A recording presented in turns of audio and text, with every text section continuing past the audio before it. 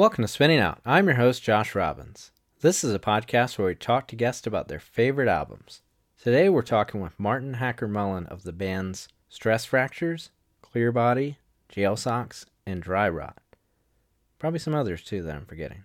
We talked about the Chariot's 2007 album, The Fiancé.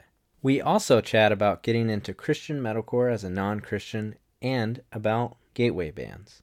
Clear Body recently released One More Day, and Jail Socks released Coming Down, both last year. Jail Socks are about to start a 5-week tour, so keep an eye out for that. Please check out our Patreon. That's patreon.com/spinningoutpod. My co-host Sarah and I, we talk about records we liked a lot when we were younger, and we revisit them as much older and jaded individuals. It's a lot of fun and a great foil to the main pod. So please subscribe for only $1 a month or more. If you want to be really generous, we would super appreciate it. Okay, let's chat with Marty.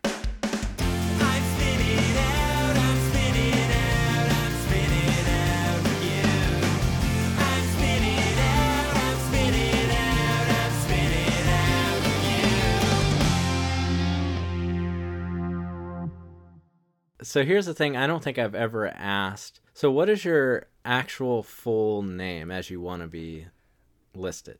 My first name, last name is Martin Hacker Mullen. I have a hyphenated last name. Okay. The thing I feel like I had never asked you is, like, I almost thought, like, the hacker thing was, like, an internet thing, and it was just kind of became, like, almost like a nickname that just sort of became your name, but that's actually your last name. Yeah, that was actually a really big thing on my early, like, Xbox Live gaming days, is that I was really stupid because I didn't understand how the internet worked very well, and I made my username Martin Hacker Mullen on Xbox Live, and then was, like, hopping into, like, Halo parties, and kids were like, let's jump and find a different server. Because they thought that I was just, like, gonna hop in their accounts and, like, steal shit, but it's like, if I were really a hacker, why would I just throw that in the username? And then I'd have to explain to people that that's my name, which then led to people, like, Googling me and, like, finding my, like, age 13 Facebook page and, like, my, like, really embarrassing YouTube channel, which I think is, like, pretty hard to find now. But we'll see. Yeah. Yeah. Yeah, no, my hacker is part of my name. Unfortunate. Well, I'm going to keep all of that in.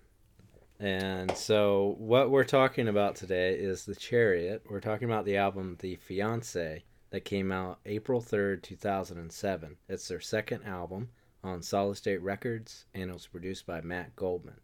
And what I'll ask is, when was the first time you either heard this band or this album? So I think the first time I heard the band, I think I must have been like 14. I had just, like, started hanging out every single day with my, like, two longtime best friends, Jake and Keegan, and they are a lot better versed in heavy music than I am. They were the reason I ever found any kind of, like, punk bands or, like, hardcore bands or metal bands or what have you.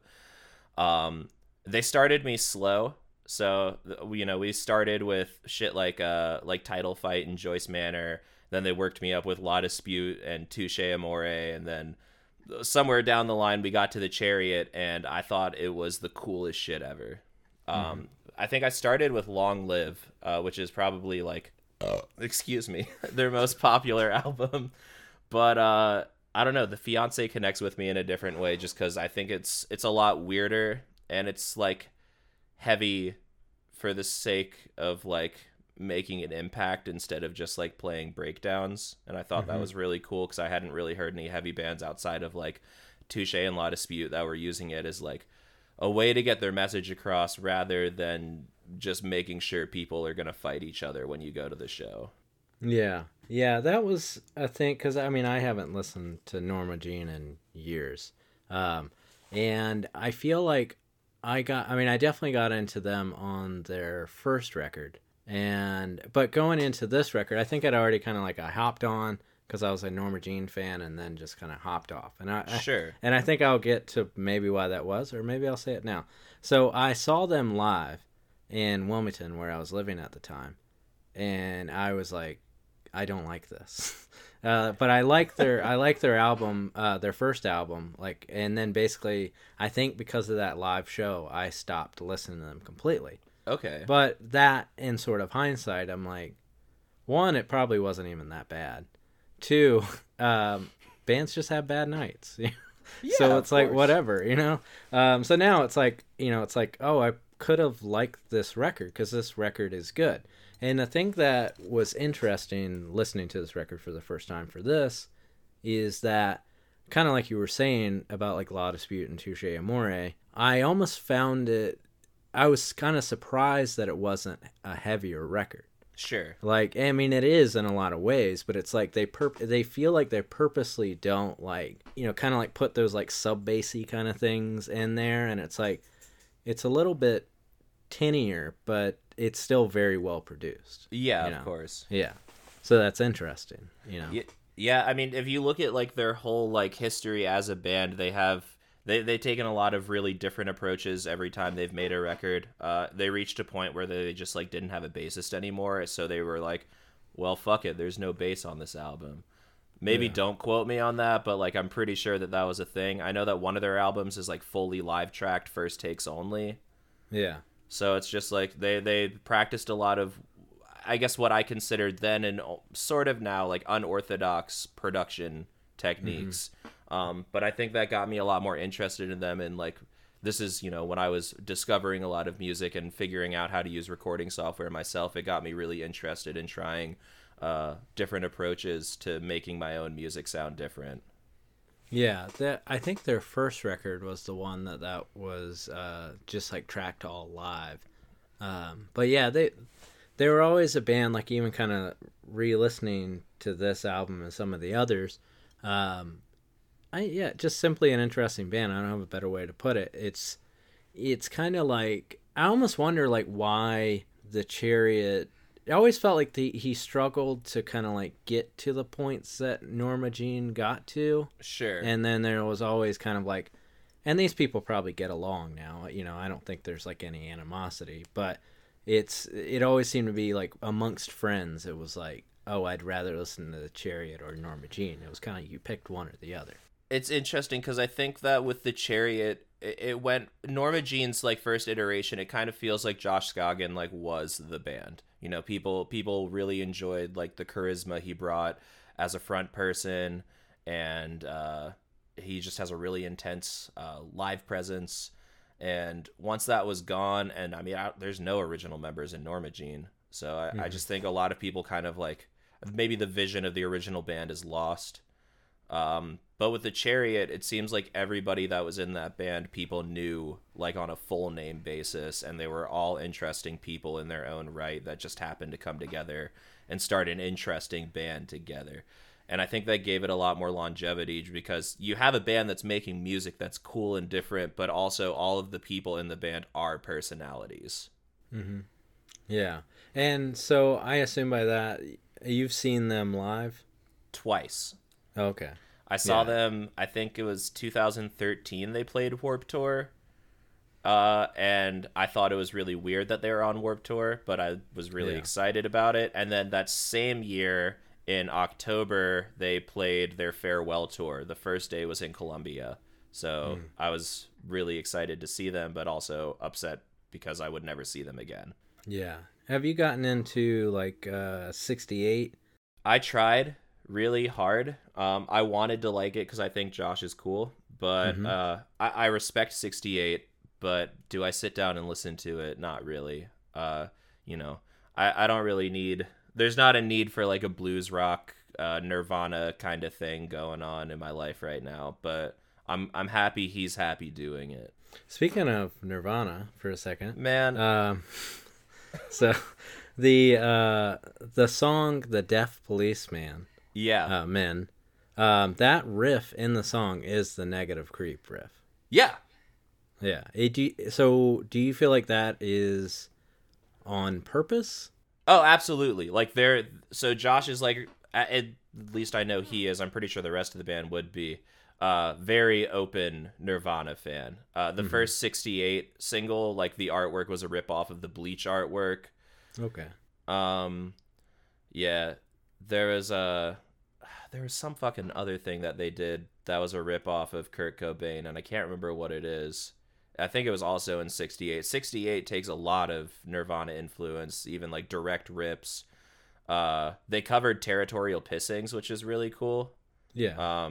That was like one of the first things they did with that band. But yeah, no, the the stealing of riffs was very intentional. Yeah, I was like, there's no way that isn't, an homage, I guess. Yeah.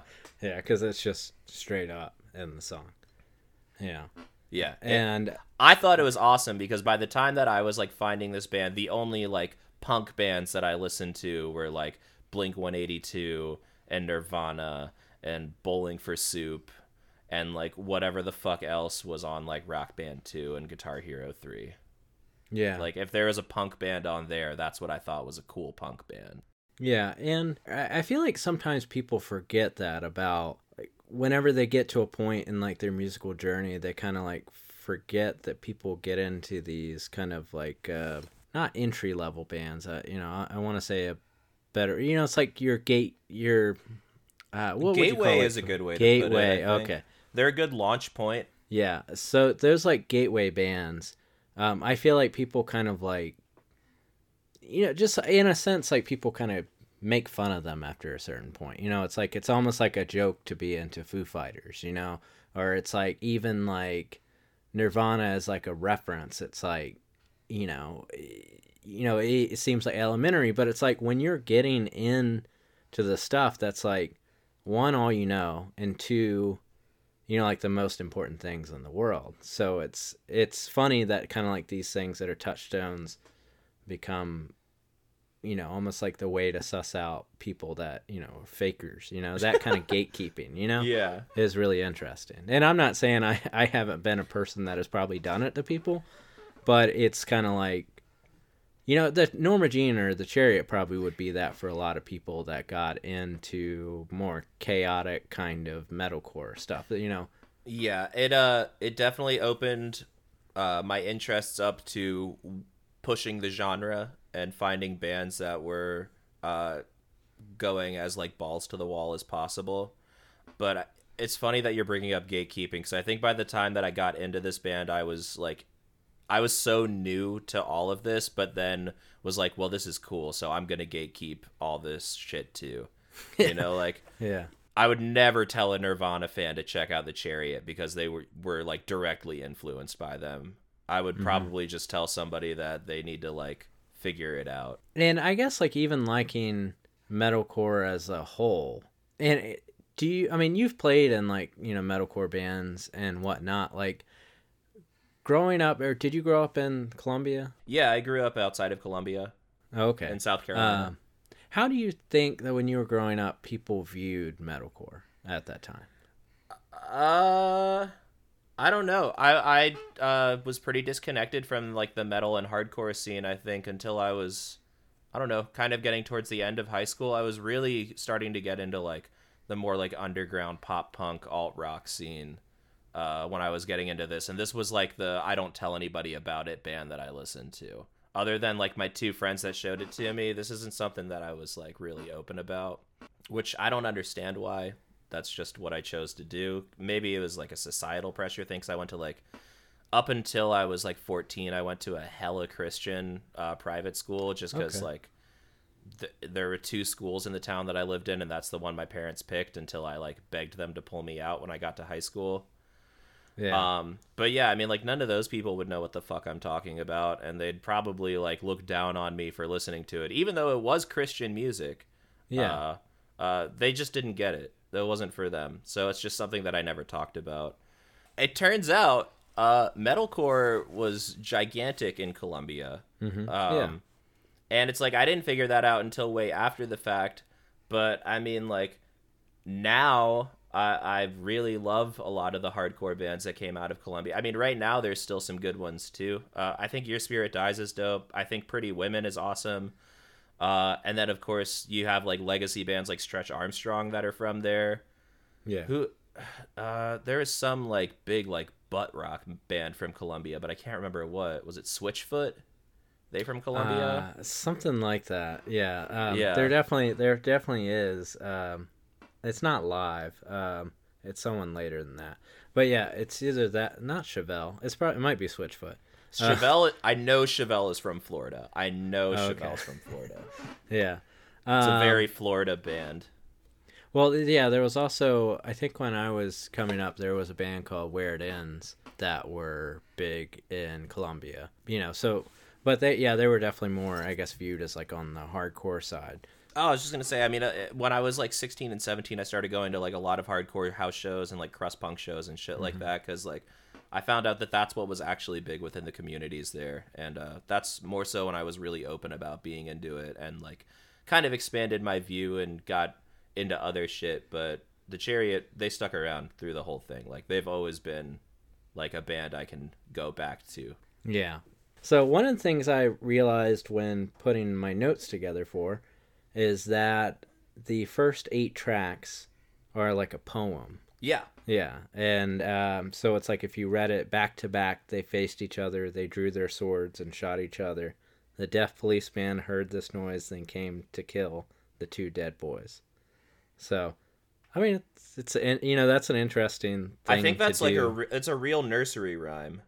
Yeah. If I remember correctly, they were into stuff like that. I mean, a lot of their albums, if you look at One Wing, the entire track list is a sentence. Every song is one word.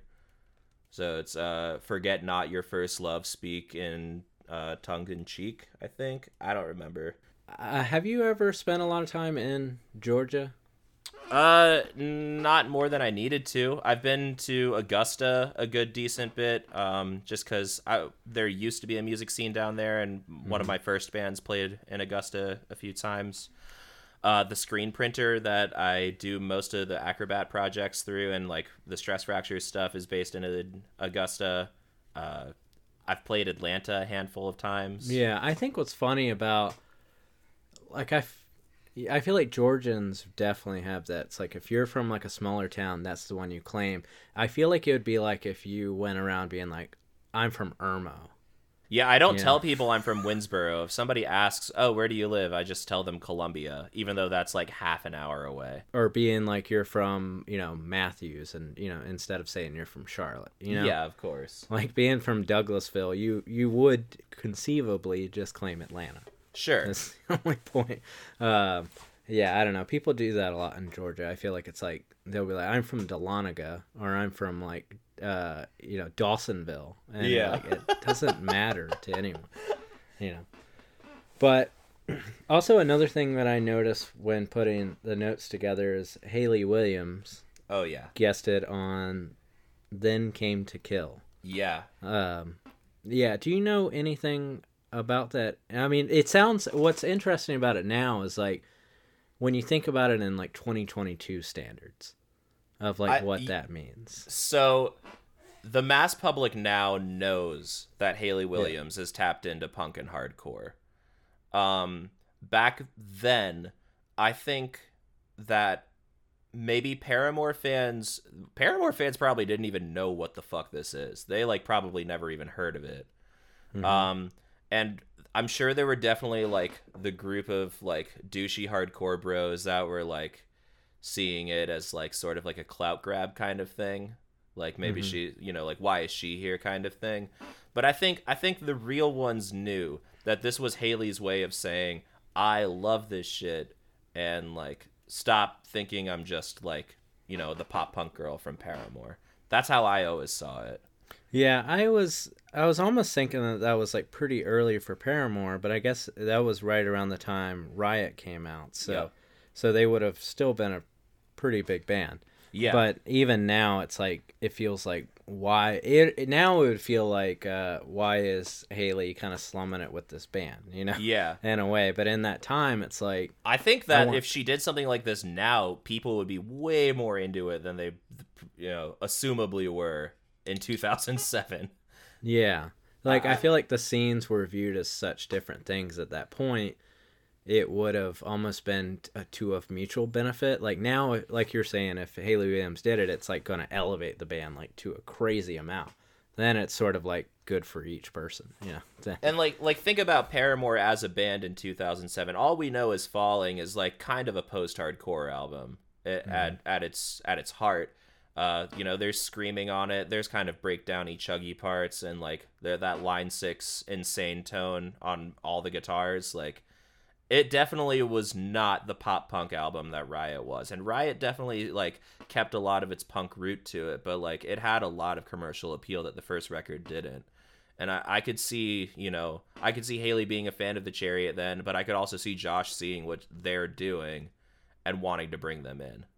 Yeah, and they were both of like kind of Christian upbringings. Yeah, which I know has like been a thing in the news lately with the old Paramore members. Yeah, but yeah, you kind of mentioned about going to a Christian school. So were you going to a Christian school just because you were put in the school, or were you raised Christian? My family is very non-religious.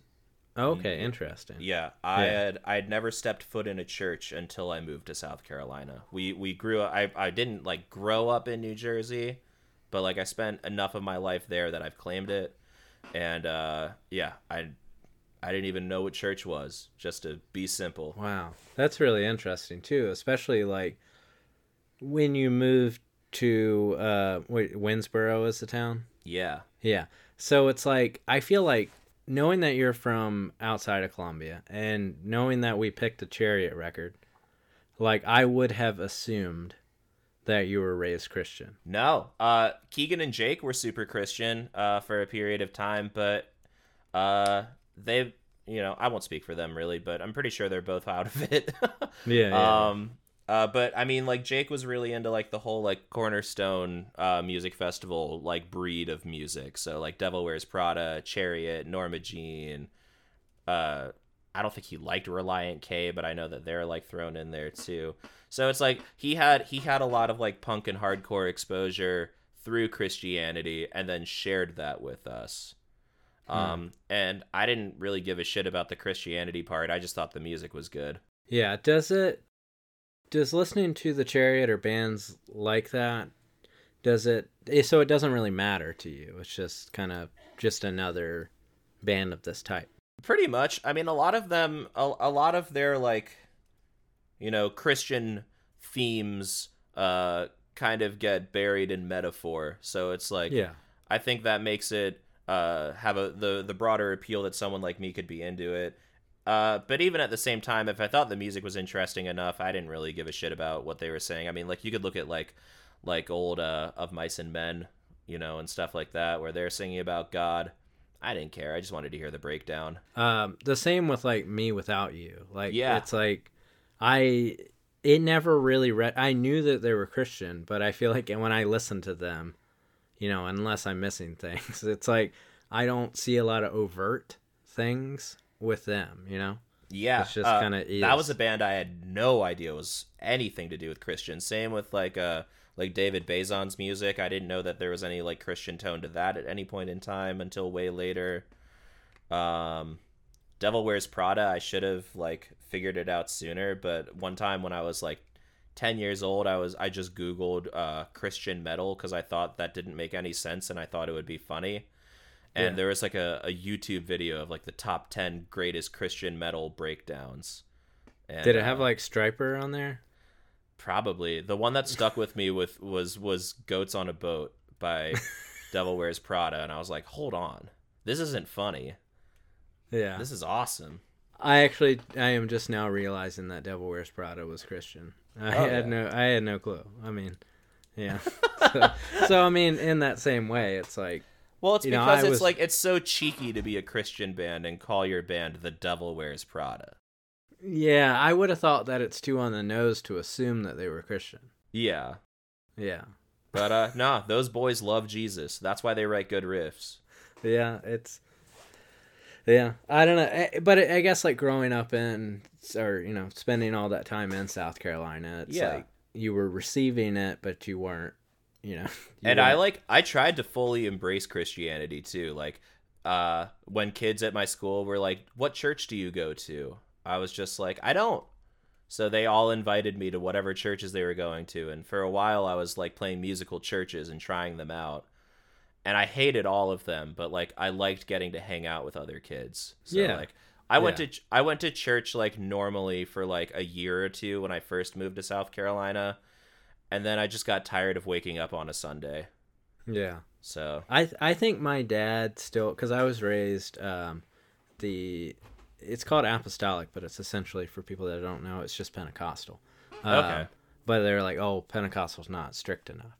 You know? Okay. So that's what it is. But I feel like my dad still goes to the church I was raised in because of, like, that's where his friends hang out. Of course. You know, like, he likes the community of it. Yeah, by the time I was a teenager, I was still going to youth group on like Wednesdays and Sunday evenings because that's where everybody else was. And you know, if it's either that or I can sit at home by myself and do whatever it is I was going to do. But I'd rather like go to church, get fed for free, listen to a guy talk for like half an hour, and then like, you know, blast music out of like a pocket iHome and like ride skateboards around like the basketball arena thing that was in the church.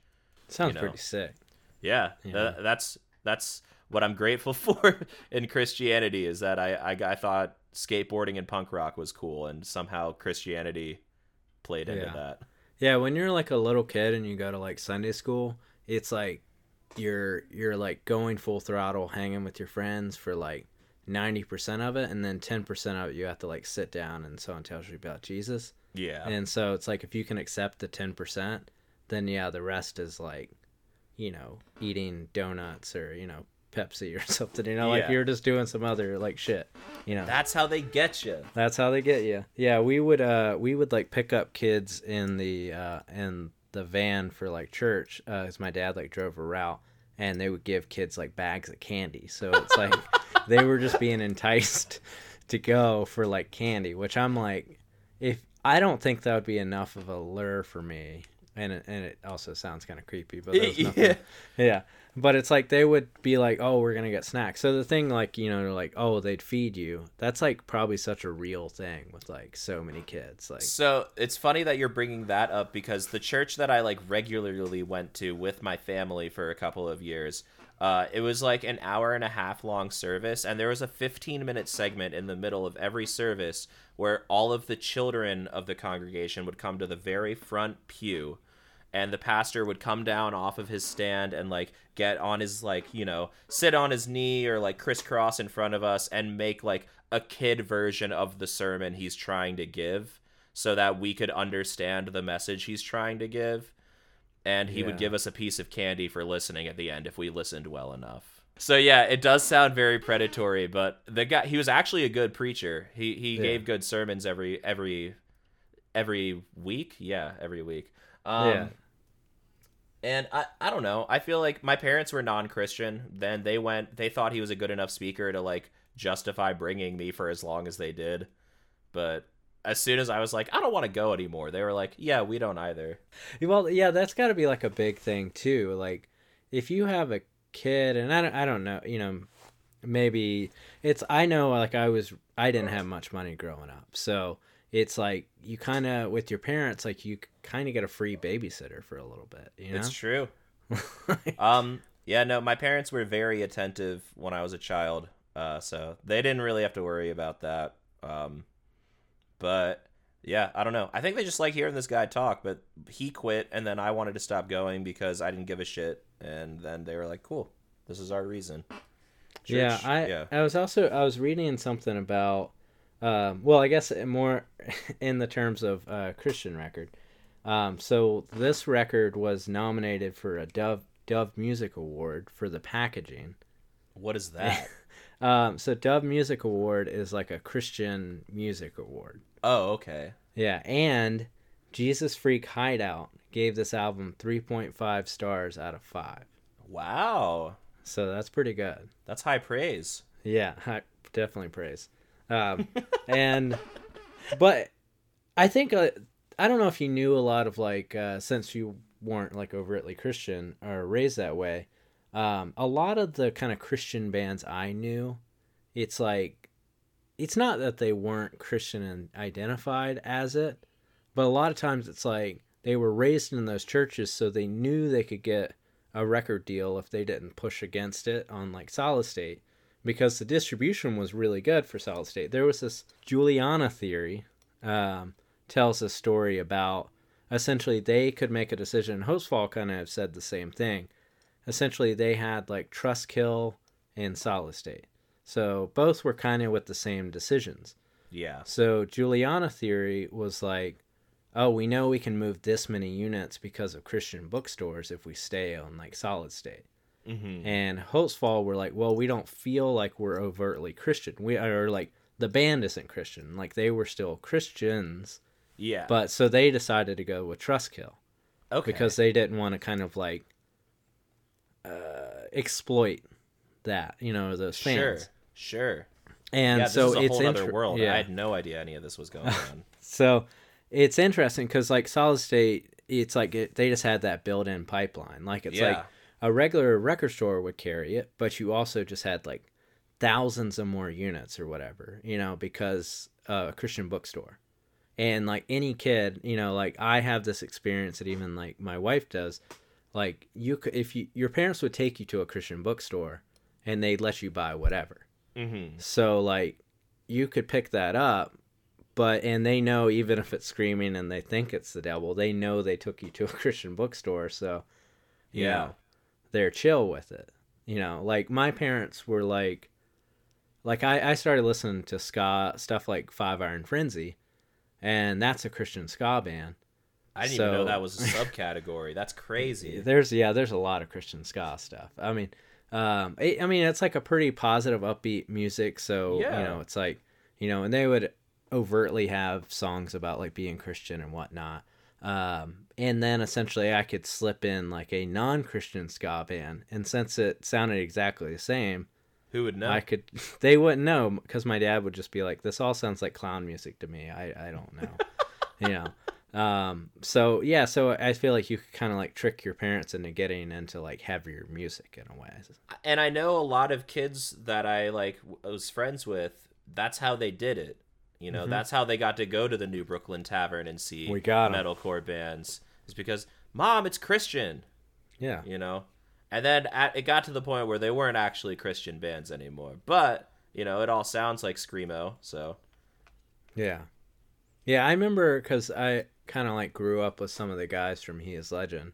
And they kind of were having that conversation too about the idea that like they were raised Christian, but it wasn't like they identified themselves. And like none of the themes within the band were Christian.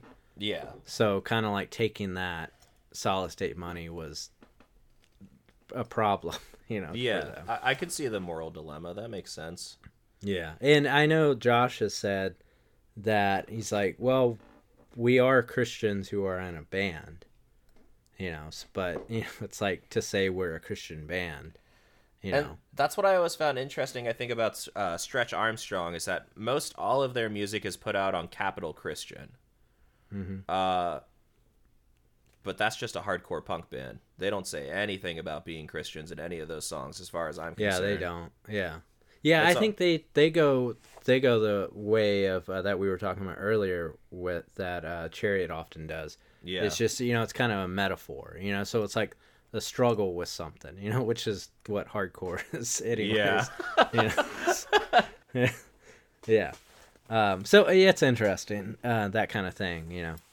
I wanted to talk more about the split of him leaving Norma Jean, but then when I read about it, he was like, I just thought it was my time to leave. Yeah, he was like, felt like it was my time to leave. Yeah. He said, I wish that I could tell you. He said, I wish I could tell you it was like because of an alien abduction or something is what he's quoted. Some big reason, but he's like, I just thought it was time to leave. And so it's like, y'all give me no controversy for this. They really just did their thing and left. Yeah, they did. It's like, I mean, now looking at 10 years, like 10 years would have felt so long, but it's like, I've been in a band for 10 years. So it's like, they put out a bunch of records in a 10-year time and just said, that's it. Yeah. It's wild. And they all moved on. They're all doing something else now. Yeah. And I don't think any of them have any interest in bringing this band back. Yeah. One of the guys, he doesn't play on this record, but he was in the band later. He plays in that band Fever 333. Yeah, Steven. Yeah. And, it is interesting to see, like, it's like one of the guys in Poison the Well ended up playing in, like, Sleigh Bells. Really? Yeah. Okay, that's news to me. That's crazy. Yeah. It's like to kind of see where people kind of end up. Yeah. It's always really interesting.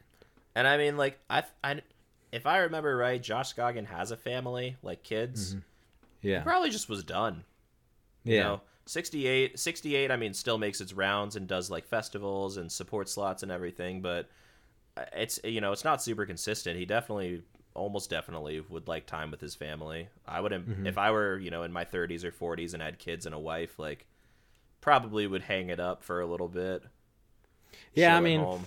things start adding up, Yeah. I don't even have kids, but it's like if I did, I'd be out. I'm already like, in a lot of ways, maybe because of the pandemic, it's like I'm already like half out in a lot of ways, Yeah. And so it's understandable because I always thought, like, I always looked at, I have a lot of friends that I feel like whenever they have this story, like older friends I know, they'll be like 40 something and they're Sure. always starting like a new band.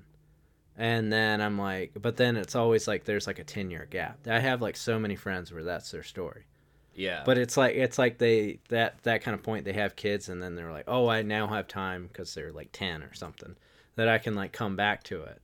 Yeah. And so I was always kind of like, why do all of these people that I know that are older than me starting these bands in their 40s, that are putting out records again? It's like a common thing, and it's so to be like a person like Josh that could put it away for a while would be understandable. Yeah.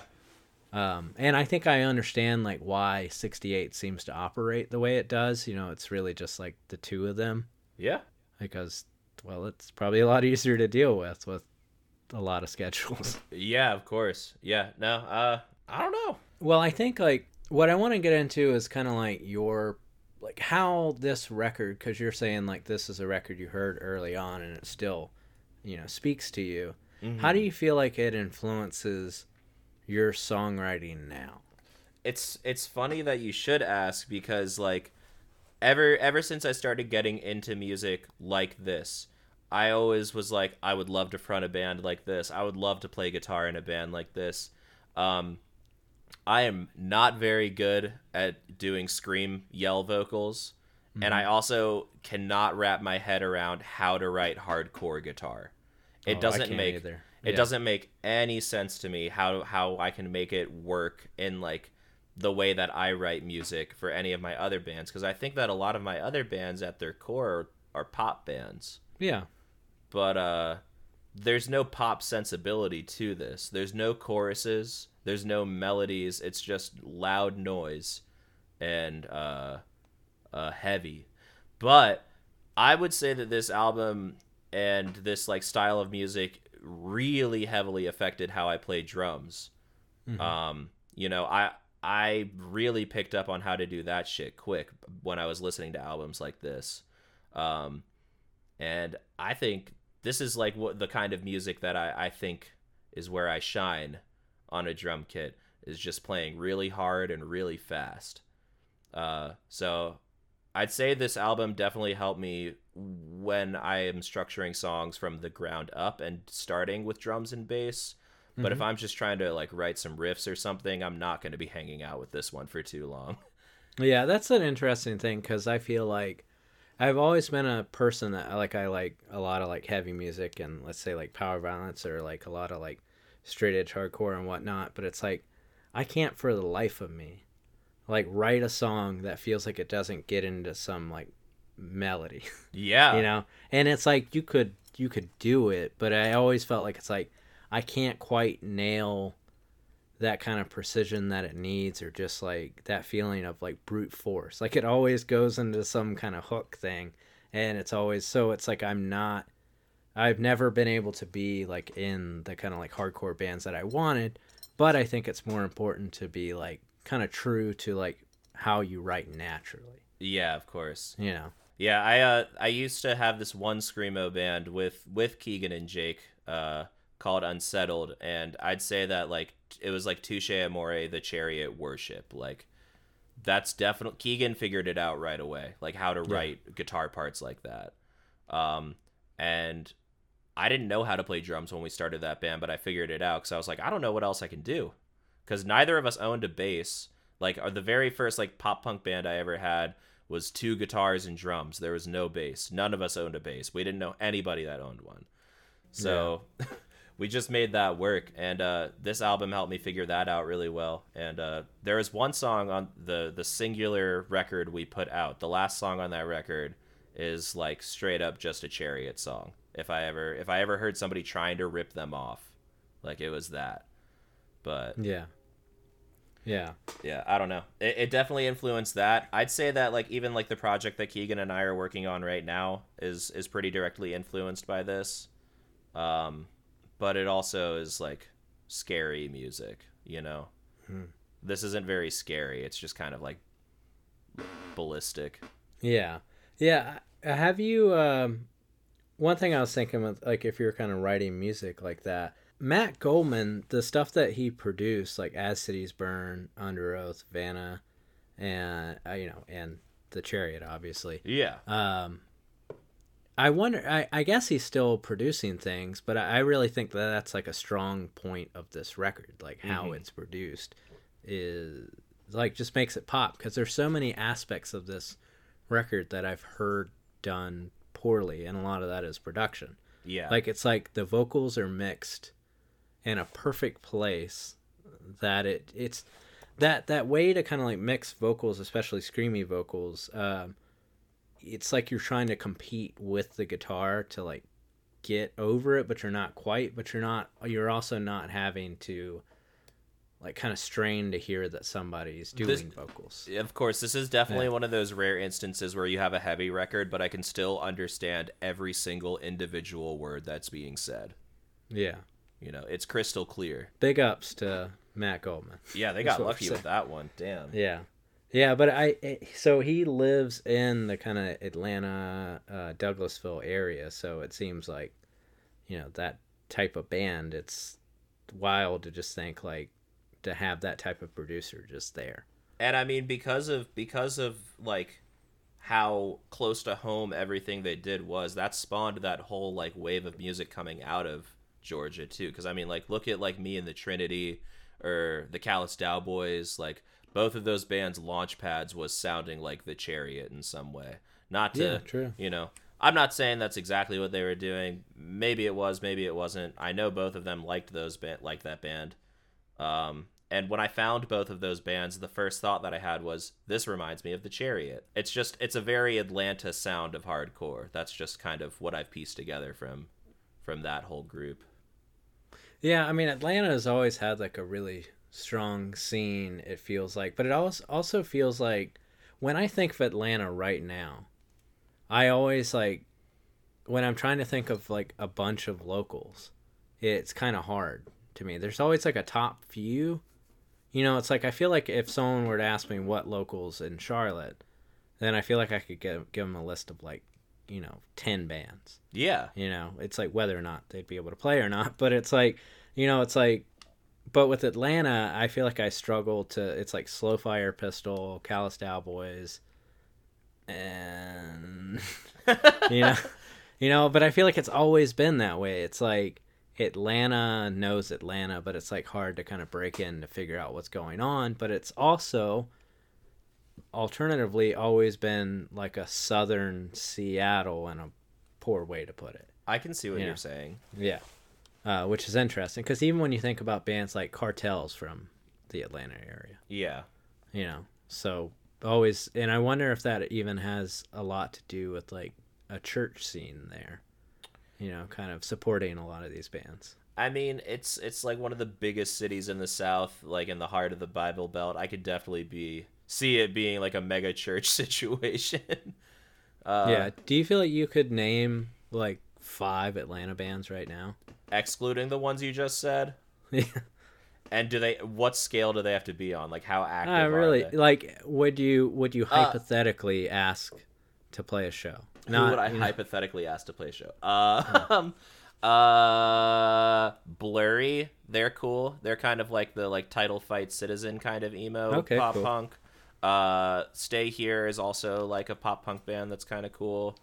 $100 Million is another one of those Chariot style bands. That band is cool.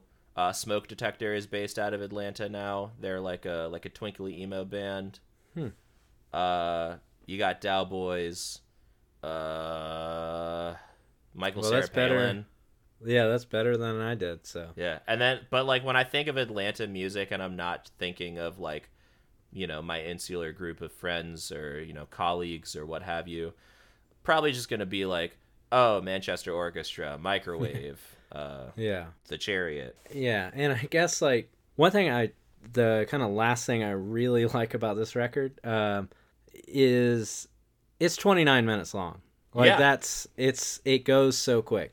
And there are records where it's like they're 28 minutes long, but they feel like 40 minutes. Like this feels quick, but it also feels like it's like sometimes like Joyce Manor records feel too short. Absolutely. It's like you could have done a little bit more, but this feels like a complete document. And I'm like, every record of this type should be exactly this length. Yeah, absolutely. Now I have a terrible attention span. And if your record's longer than like 20 or 25 minutes, it has to be interesting enough to keep me pulled in. And I don't think that there is anything in this album that's not for me. The first, 9 tracks leading up to the end of it, it all just seems pretty seamless, one after the other. It's paced really well. And then I think when we get to the end of the record with the trumpet, the song, not the instrument, it's almost like the beautiful like choir track is the most jarring thing of the whole album. Yeah. That's where I'm like, what the fuck is going on, and get scared. That's the scary part of the hardcore album, is when it stops being scary, I wonder, I think it's just because I was a raised Christian. That whole like the trumpet thing, when I was growing up, I worried about the rapture. And like I would go to sleep, like there was a thing where I felt like if I didn't like ask for forgiveness before I went to sleep, I was worried that like if the rapture came, then I would go to hell. Sure. Like, and I wonder like what if that plays into it, because like the trumpet and the rapture thing is like a big thing in Christianity. If anyone doesn't know, I assume most people would, that it's like when you hear the trumpet, you're all getting pulled up to heaven. But I like to think of this record being like, what would the rapture feel like? Like it'd be really chaotic, Absolutely.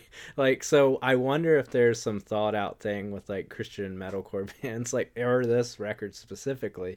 And I know it's like half a joke, but it's like, is the trumpet supposed to signify like someone finally going to heaven, like as the rapture's happening? Maybe. I don't know. I don't know anything about the apocalypse. I never read the book of Genesis or whatever, It's all news to me. My most like hands-on experience with the rapture is probably that This Is the End movie. Okay, yeah. That's like that's like probably as like close as it gets for me. Have you watched you haven't watched the Nicolas Cage Left Behind movie? No. There was also, what was that TV show, The 100? Is that about the rapture? I think that's about like alien abductions or something. Oh, I thought it was a Christian could be wrong. thing. I don't know. I mean, it could be. Yeah. So there's okay. So I guess I'm educating. Can you school me on Christianity real quick? Yeah. So do you know about like the Left Behind book series? Yes, actually. That was very popular at my Christian middle school. Yeah. So around the time that it was popular, there was a movie, a Left Behind movie that had like Kirk Cameron in it. Like okay. Yeah. Sure. And so, and then there's like 3 movies. The third one I think has Mr. T in it, and it's called Left Behind Tribulation Force. And so essentially the premise of Left Behind is the rapture comes, and in the movie it's like people are getting pulled out of their cars and cars are crashing into each other, so it's like chaotic as fuck. Yeah. And then, but when people look in the person's car, their clothes are folded, Yeah. because they've been pulled up to heaven. So, Okay, so are what you saying it or wait, are you saying that leading up to the final track of the album is the chaos that is the rapture, and then the trumpet is what you hear as you're entering heaven? Is that your theory? that's my theory, but it's really based on nothing. It's only based on the fact that this is a Christian band. Yeah. Yeah. But it is also called the trumpet. So to be a Christian band and have something called the trumpet, and essentially it's like an angel chorus. Yeah. It seems like at least half a valid theory. I could definitely see them putting some weight in that. I think that's a great theory. Yeah. Yeah, I don't know. For what it's worth, you were mentioning fear of the rapture. Until I was like 12, I definitely kept like a pocket Bible with me because I was impressionable, and I was told that if I didn't there was it was a Methodist pocket Bible that had like a thing you fill out in the back like with your name, and like you sign it, and it's your signature signing yourself over to God. Mm-hmm. So I would keep that on me in case I ever thought I was going to die, for fear that if there is a heaven and hell, well, if I'm about to go out, I can just sign my name over to Jesus, and then I'm not going to burn forever. Yeah, it's like it was like hedging your bet, Yeah. But I thought of you with a meme of you holding the Bible, and it said, "I keep that thing on me." That could be the episode image. Just really throw everybody through a loop. Yeah, just like, damn, I didn't know Marty was a Christian. I mean, whatever. I'm not hating, but this is a lot of new news. So, yeah, hey, but after today, I might be. Who's to say? You might be. Yeah, I'm trying to witness to you and lead you back to the Lord, because I feel like we almost had you, because if you're carrying around a Methodist Bible, then I think you just need one more hardship in your life, and you'll probably come back to God. Yeah, maybe I'll become like a straight edge Christian in like the next 10 years. Yeah, and as a straight edge person, I will say it feels very redundant to be a straight edge and Christian. Yeah. It's like for a long time, and I'm vegetarian now, but since I was straight edge or sober, I felt like I didn't want to become vegetarian because like the connotation of being straight edge and vegetarian felt like so much, Yeah. But yeah. So, but yeah. Not to derail this too far, Well, but this is all about being derailed on this podcast. yeah, because you're talking about the connotation that comes with being a vegetarian. Do you ever tell somebody that you don't eat meat and the first thing they jump to is, "Oh my God, are you vegan?" I know this is a stupid topic to bring up. No, it's great. I think because that's happened to me more in like the last week and a half than it has in my entire life. I haven't eaten meat in a very, very long time. I thought people didn't do it as much anymore, but I feel like people used to do that a bunch. I remember going to a friend's birthday party in Lancaster, South Carolina. Oh hell yeah! And I know I'm pronouncing it wrong for people that live there, but I think they say like Lancaster. Yeah, I say Lancaster. That's just what sounds right. Well, it's funny because people were like, "Oh, you're from up north," and it's like, no, I just had like a speech problem as a kid, so I enunciate things. So it kind of like fucked up me sounding more southern. Yeah. Yeah. So, but I remember one of my friends were there, and they were like, "Hey, you want a burger?" To it, like, "Justin, do you want a burger?" Yeah. And he was like, "No, I don't eat meat." And then our friend's mom was like, "You need to reread your Bible." What? Yeah. That's such like a small town southern thing though, because that's like kind of what it was. It's like they looked at me and they were like, "You don't eat meat, you don't believe in God. Well, what's wrong with you?" Yeah. I'm like, I don't fucking know. I just didn't feel like eating it anymore. It literally comes from nothing other than that. I just didn't feel like it. Yeah, me and Neil and Late Bloomer were talking last night. Like, both of our parents are both like conservative. Sure. And like we were talking about like people that are from the South, but they were raised by like we'll just say like liberal parents. It's either like you're lucky or that's like it's mind blowing to us. Yeah. Like everyone we know were like feel like they were raised by conservative parents and they're just not conservative now. Yeah. Yeah. That seems to be the case with a lot of my friends. I think I was like more so on the fortunate end where I had friends whose parents were sort of similar to mine in the sense that like they gave a shit about us, but like as long as we weren't causing trouble, they didn't give a shit what we were doing. Yeah.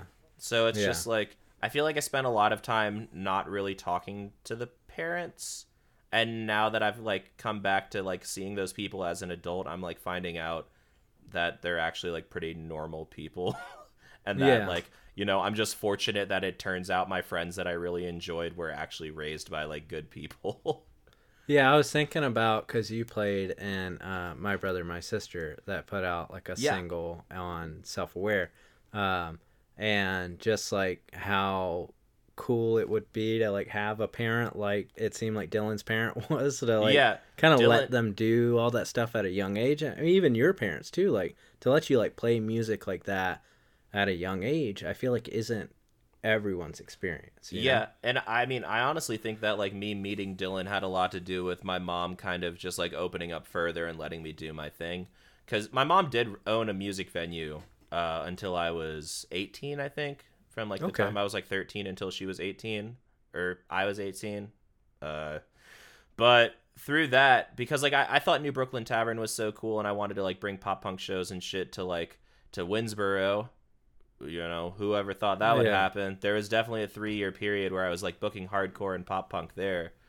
Just because I had the tools at my disposal, and that like got me to like hopping on the internet and hitting up every single band I'd ever seen in Columbia, like My Brother, My Sister, and being like, hey, we should play together sometime.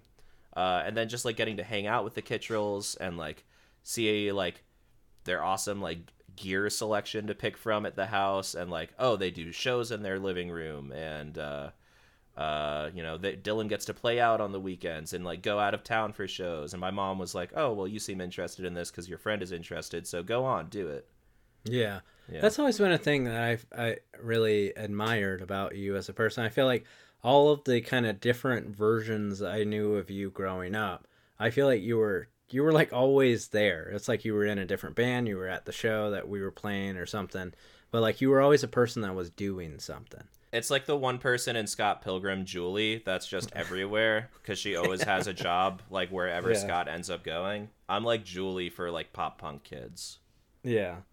I mean, it's great. Like, and I think that there was even a point, like, with me being in bands, it always felt like we weren't, like, told how to do things. So I always kind of, like, felt behind the curve. But I think that's, like, someone my age, that's, like, a common thing. Yeah. Like, people even older than me, like, kept the shit out of every fucking detail. Like, how to book a show, they're like, figure it out your fucking self. I remember one time I tried to put out a record, and I tried to like ask a friend, about like, oh, what do you do? I didn't know anything about like you had to get a master for vinyl and all that stuff. And then essentially I went to put everything in the plant, and then finally they were like, oh, you got to get it like mastered for vinyl and all this stuff. And it's like, how the fuck am I supposed to know any of that stuff, but just to like finally have those people in your life. But I think like as your generation, and maybe it's just you, but I feel like a lot of your friends, like,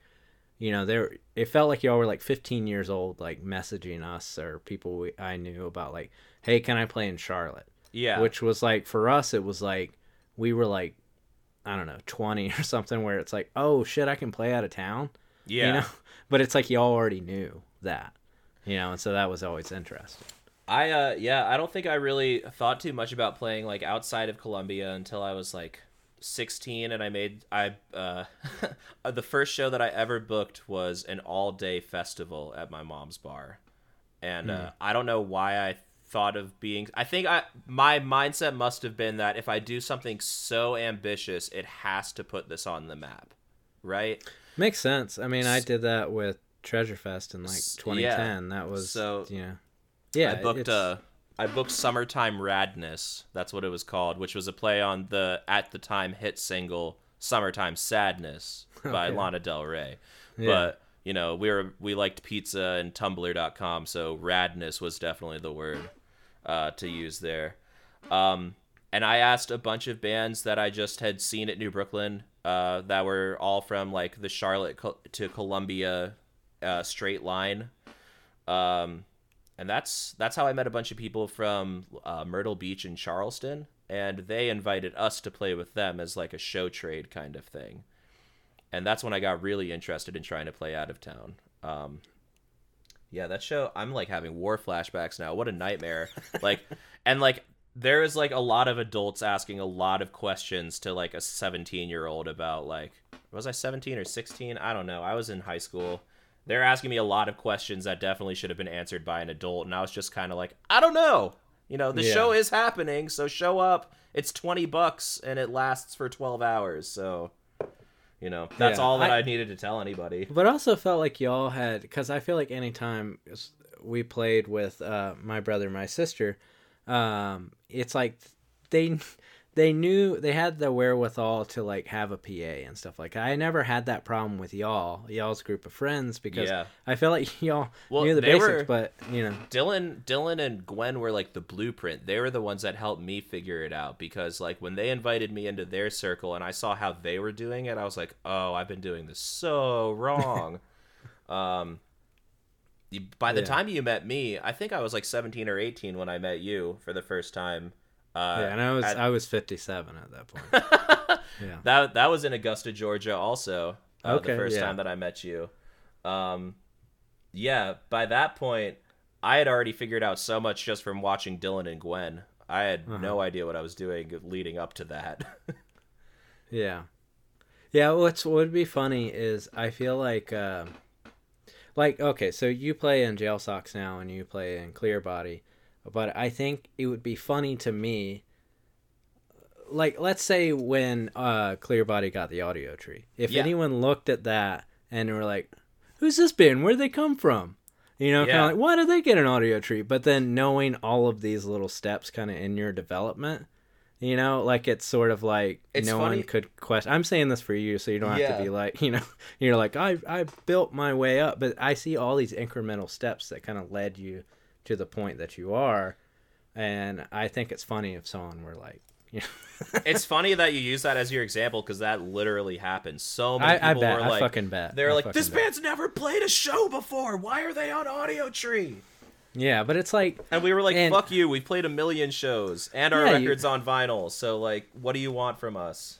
Yeah, I mean, essentially, though, not to take any credit from it, but it was like, it was a rebrand at that point. Like, if anyone had looked into it, it's like the band had existed for years, I mean, Doll Hands is, I think Eric's been doing that for like closer to 10 years now. Like, if we're thinking of like Clear Body as like every iteration of Doll Hands and Muffled, this is a forever project, you know? Yeah.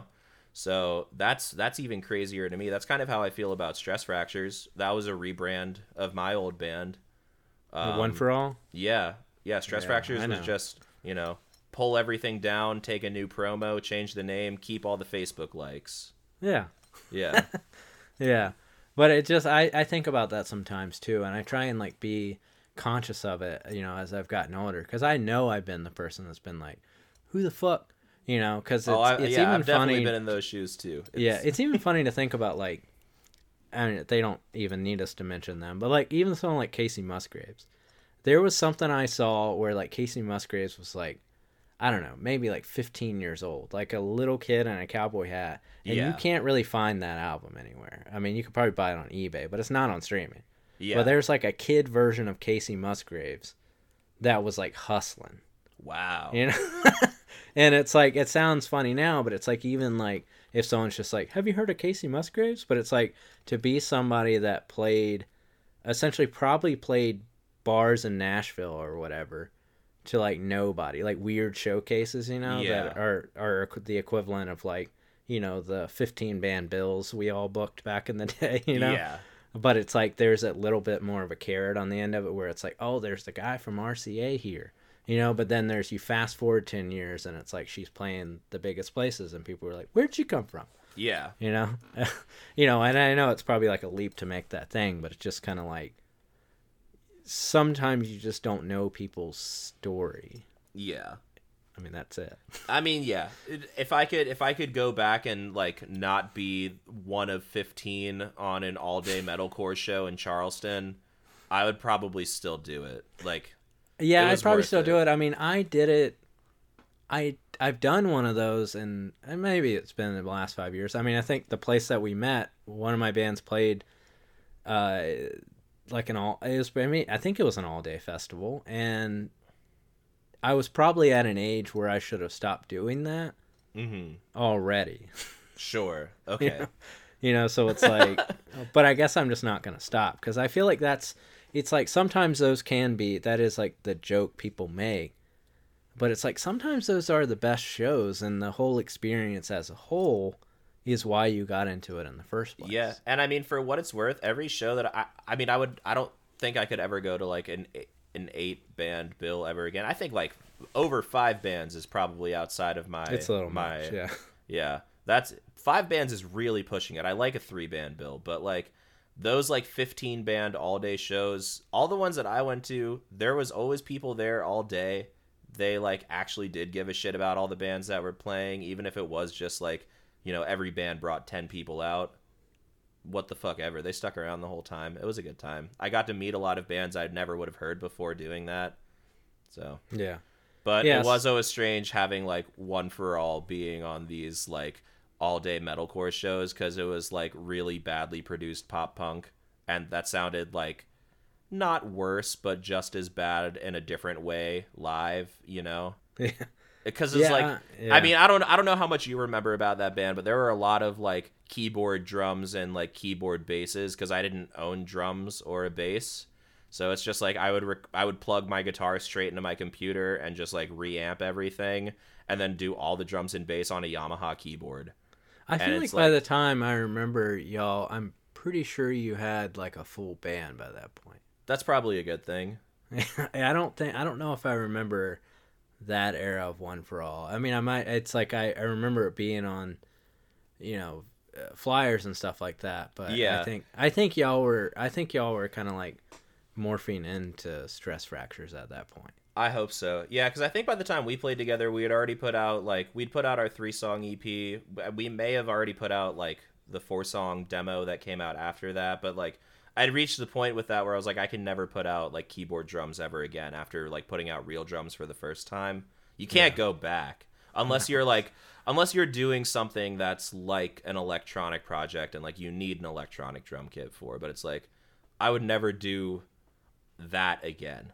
I definitely learned from that mistake. Before I do let you go, I just want to talk about like what you have coming up, or Okay. what you've recently worked on.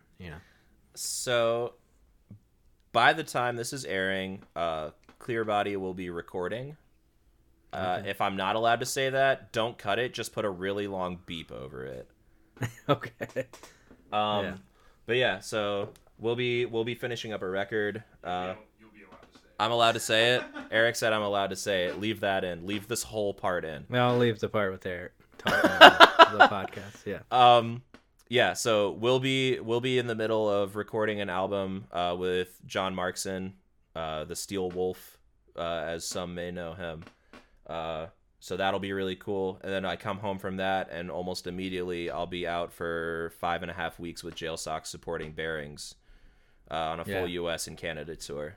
Yeah, that's a pretty crazy tour that y'all are doing with that. And I'm also, I mean, kind of like back to what I was saying, like thinking about those early days of knowing you and kind of like seeing you play with Eric, in Clear Body, and see where that band has gone, and seeing that you're in Jail Socks. It's, just like where I would have hoped that you would have been. I don't really know how I got here, but I won't question it. This seems like a very strange transition in the grand scheme of things, especially since we're talking about keyboard drum kits and now we're talking about like full US tour.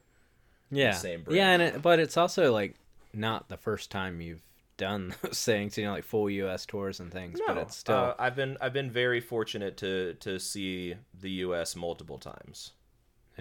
With a lot of different bands. Yeah, and assuming that if Josh ever listens to this, do you have anything to say to Josh from the Chariot? Thank you. that's like the easiest way to put it.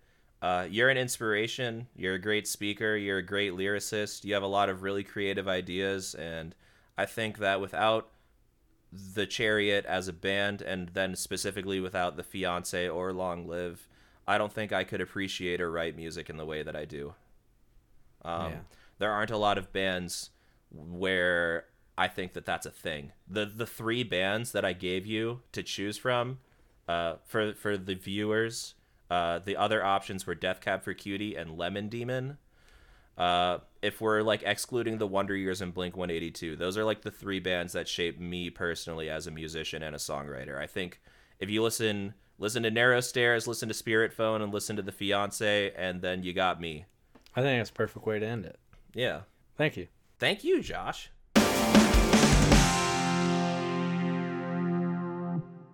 Welcome back.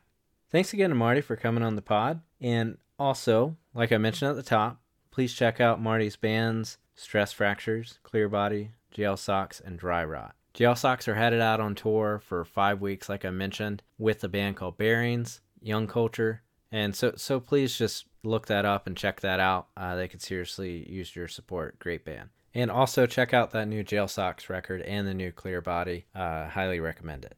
Okay, next week on the pod, we're talking with Paul DiCiccio of Tor Johnson Records. Great friend of mine. He's helped my bands out so much, put out amazing records for coming on 20 years. So he's celebrating his 20th anniversary as a label this year. And we're going to talk about that more on the pod. And we're also talking about Hum's album, You'd Prefer an Astronaut. So please check that out. Don't forget to check out our Patreon. It's patreon.com/spinningoutpod.